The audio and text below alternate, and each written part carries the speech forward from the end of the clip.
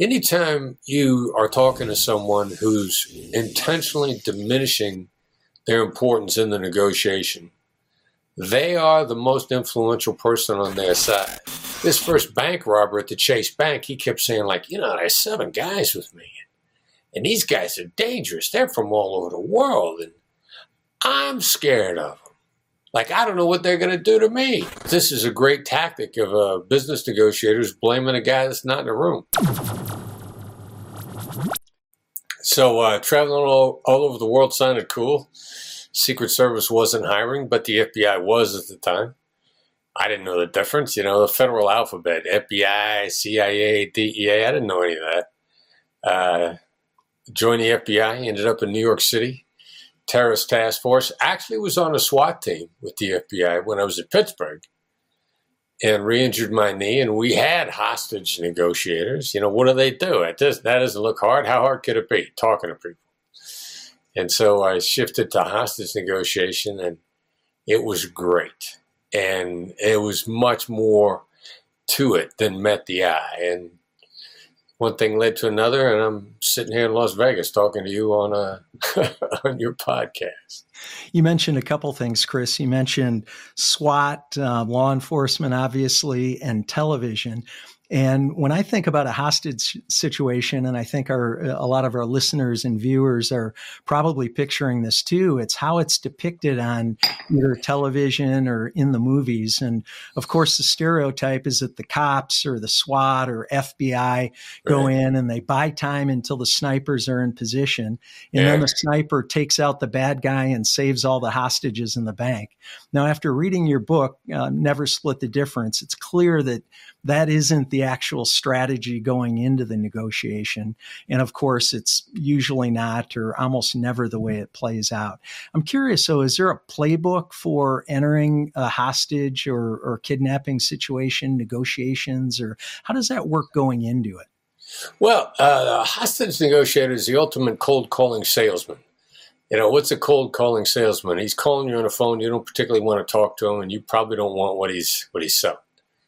And I got to call into a bank, and they're not looking forward to talking to me, and they don't want what I'm selling. We can't force them into it, though. That's like, do you use lawyers to make all your deals? Well, no, that wouldn't really work. On TV, if the negotiators talk to them till they shoot them. If that happened in real life, as soon as we showed up, they'd start throwing bodies out the front door. The reality of it is you show up and you use your tone of voice to calm people down, and you find out what's bugging them, as strange as that sounds. And if you can talk them through it, there's a really good chance they'll change their behavior and see that maybe what they're doing at the moment was not the smartest move. Yeah. The funniest thing about the difference between hostage negotiation and business negotiations, hostage negotiations tend to be calmer. Now, give that some thought. Interesting. How could a conversation with a terrorist or bank robber be calmer? We didn't know it at the time, but just the fact of using a calming, soothing voice actually has a neuroscience impact on the other person, calms them down, makes it easier for them to listen to reason.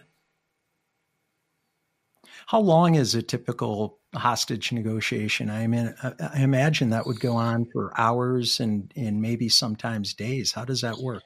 Remember, you don't get in life what's fair, you get what you negotiate. If you want to become a better negotiator, click the link in the description below. Yeah, each one has a profile. When you start learning the business, there's spontaneous, unplanned, has a tendency to run from anywhere from 2 to 6 hours. Bad guy taking hostages for leverage in a place that's not his or her house. If they're by themselves, going to run about 12, no more than 24 hours. We call that a planned hostage taking, but at a known location. And so what happens? They just get tired, and so it never goes on for longer than 24 hours because then they'd have to go to sleep. Or that's exactly it, and that's why the vast majority of them last less than 12 hours. Like if Bad guy taking a hostage by himself in an office building, commercial site, any place away from home. You don't have the ability, the mental energy to keep it up for much past 12 hours. You're not in your house, so you don't know where to get something to eat. You can't take a nap. You don't know where to go to the bathroom. Actually, a lot of real practical considerations. Now, bad guy trapped in his house on a confrontation that he's been planning for a while. And yes, I am using a male personal pronoun. All hostage takers, almost exclusively men. In a defensive location, prepared for. Guy doesn't know when it's going to happen, but figures it's going to happen sometime. It's going to be a little bit more extended duration, even maybe the long siege that could last, depending upon whether or not he's by himself. It could last weeks if he's not by himself. So there are a lot of interesting but really understandable physical dynamics surrounding the event that can let you predict pretty much how long it's going to last. Chris, I mentioned in your intro that you worked on more than 150 hostage cases. Yeah. That's a lot of cases, but I imagine there are some that you remember more vividly than others. Tell us about a case that stands out for you, one that either profoundly impacted you or maybe caused you to think differently about the world because of the circumstances. Well, a lot of them, a whole variety of them impacted me profoundly. One of the first ones, the one that was a real turning point, happened in my career very early on. Chase Manhattan Bank, robbery with hostages. And, you mentioned TV before, hostage situations in banks on TV and in movies happens all the time. In point of fact, in reality, it's extremely rare. The one I worked in New York City, which is one of the busier places, as one might imagine, a bank robbery with hostages hadn't happened there in over 20 years. Bad guys know the good guys are on the way. They tend not to want to get caught inside the bank. And we expected the people in the bank to be in crisis. The lead bank robber, the guy who orchestrated the entire event, he actually was extremely calm, exhibited many of the characteristics of a great business negotiator. What would those be, you might ask yourself? Well, a good business negotiator, especially like the CEO of a company, is going to say, I got a board I got to answer to. I got people I got to answer to.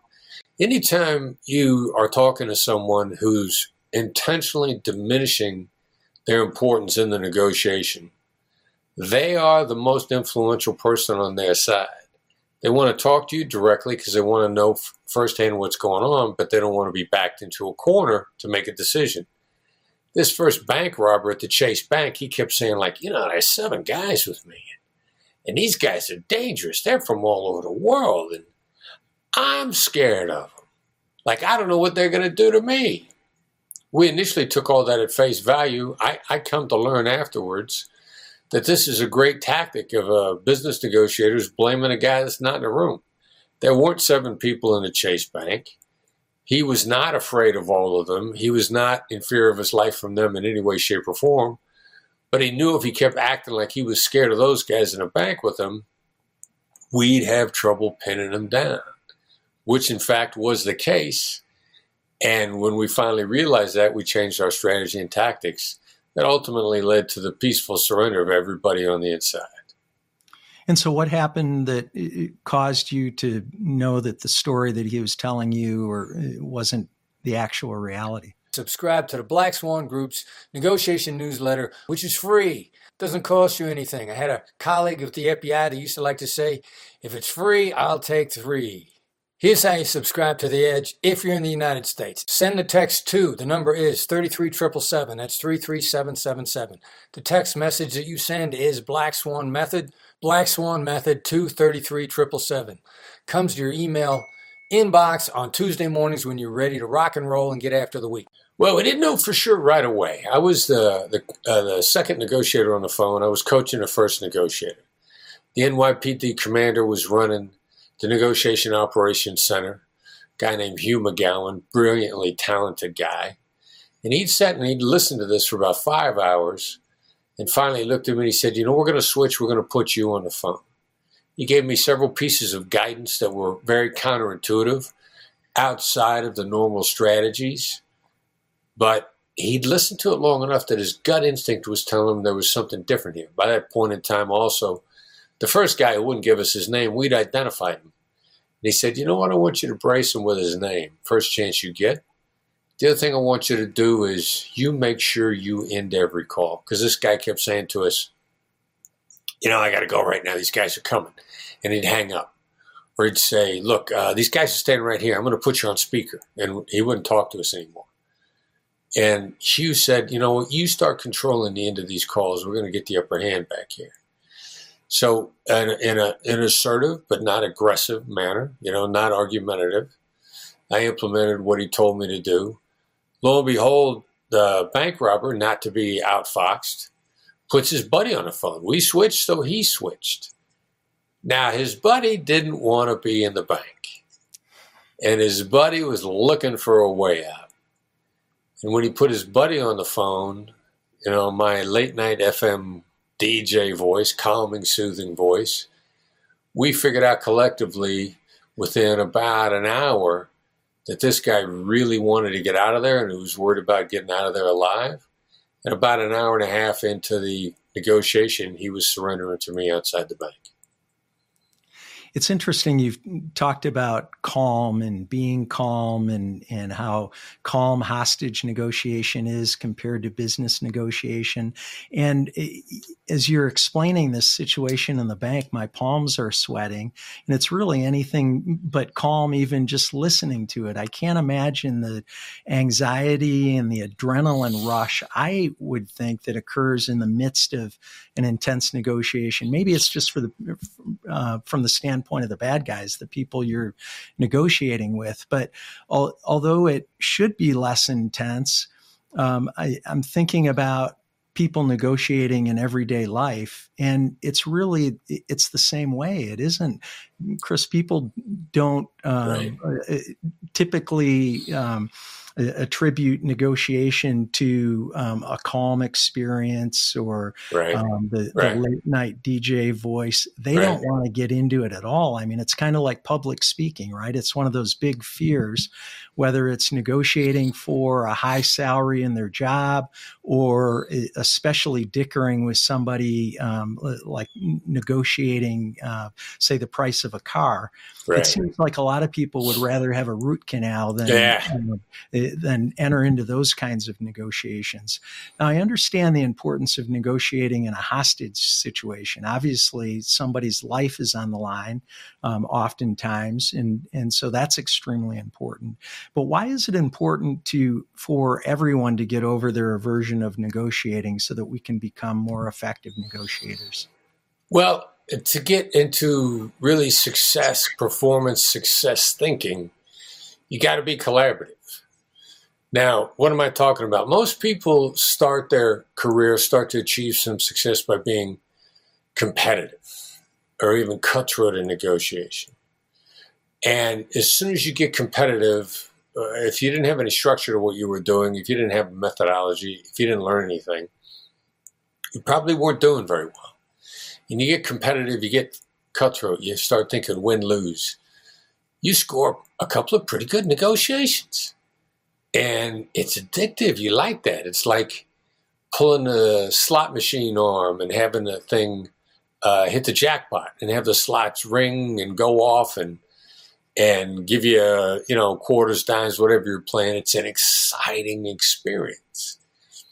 And the excitement of those occasional wins causes people to lose track of the fact that the casinos, and I live in Las Vegas, but I've always thought of Las Vegas and gambling as a great metaphor for life.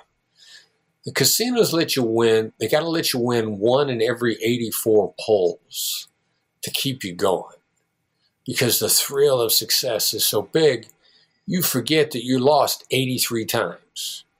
So competitive negotiation goes from maybe a 0 win rate to maybe a 10% win rate. And you think that's great and it's exciting. The problem is getting to collaborative negotiations is counter to that in spirit and ultimately far more profitable. You start making deals with people. You start making deals that both sides love, therefore both sides want to deal with each other again. You get a velocity of deals. And so then not only is the deal probably better for you because you discovered something special you didn't know, but the other side wants to be a repeat negotiation customer.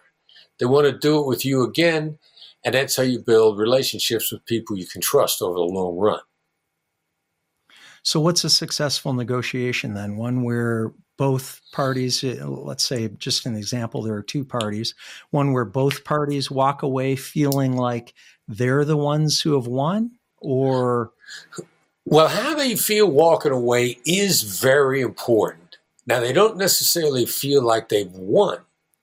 They need to feel like, number one, they got hurt. Everybody is much happier with whatever the outcome is if they feel they were heard and they were involved in a process. A lot of people will actually take your deal exactly as proposed, as long as they get to have their say first and they're sure that you heard them. So they need to feel like they got heard out. And then they need to feel like they were treated fairly. And then the real bonus is, did you discover something in the deal that you didn't know would be there in the first place, which might have made the deal better for you? One of our clients provides objects, materials, goods, and services to some of the biggest names on earth. Home Depot, some of the big stores that are famous for really negotiating really hard on price. This guy, in supplying them, started to talk to them about things other than price that made his products more valuable to them, and actually got substantial increases in his pricing when he learned how to deliver it in a way that worked for them better and actually worked for him at the same time.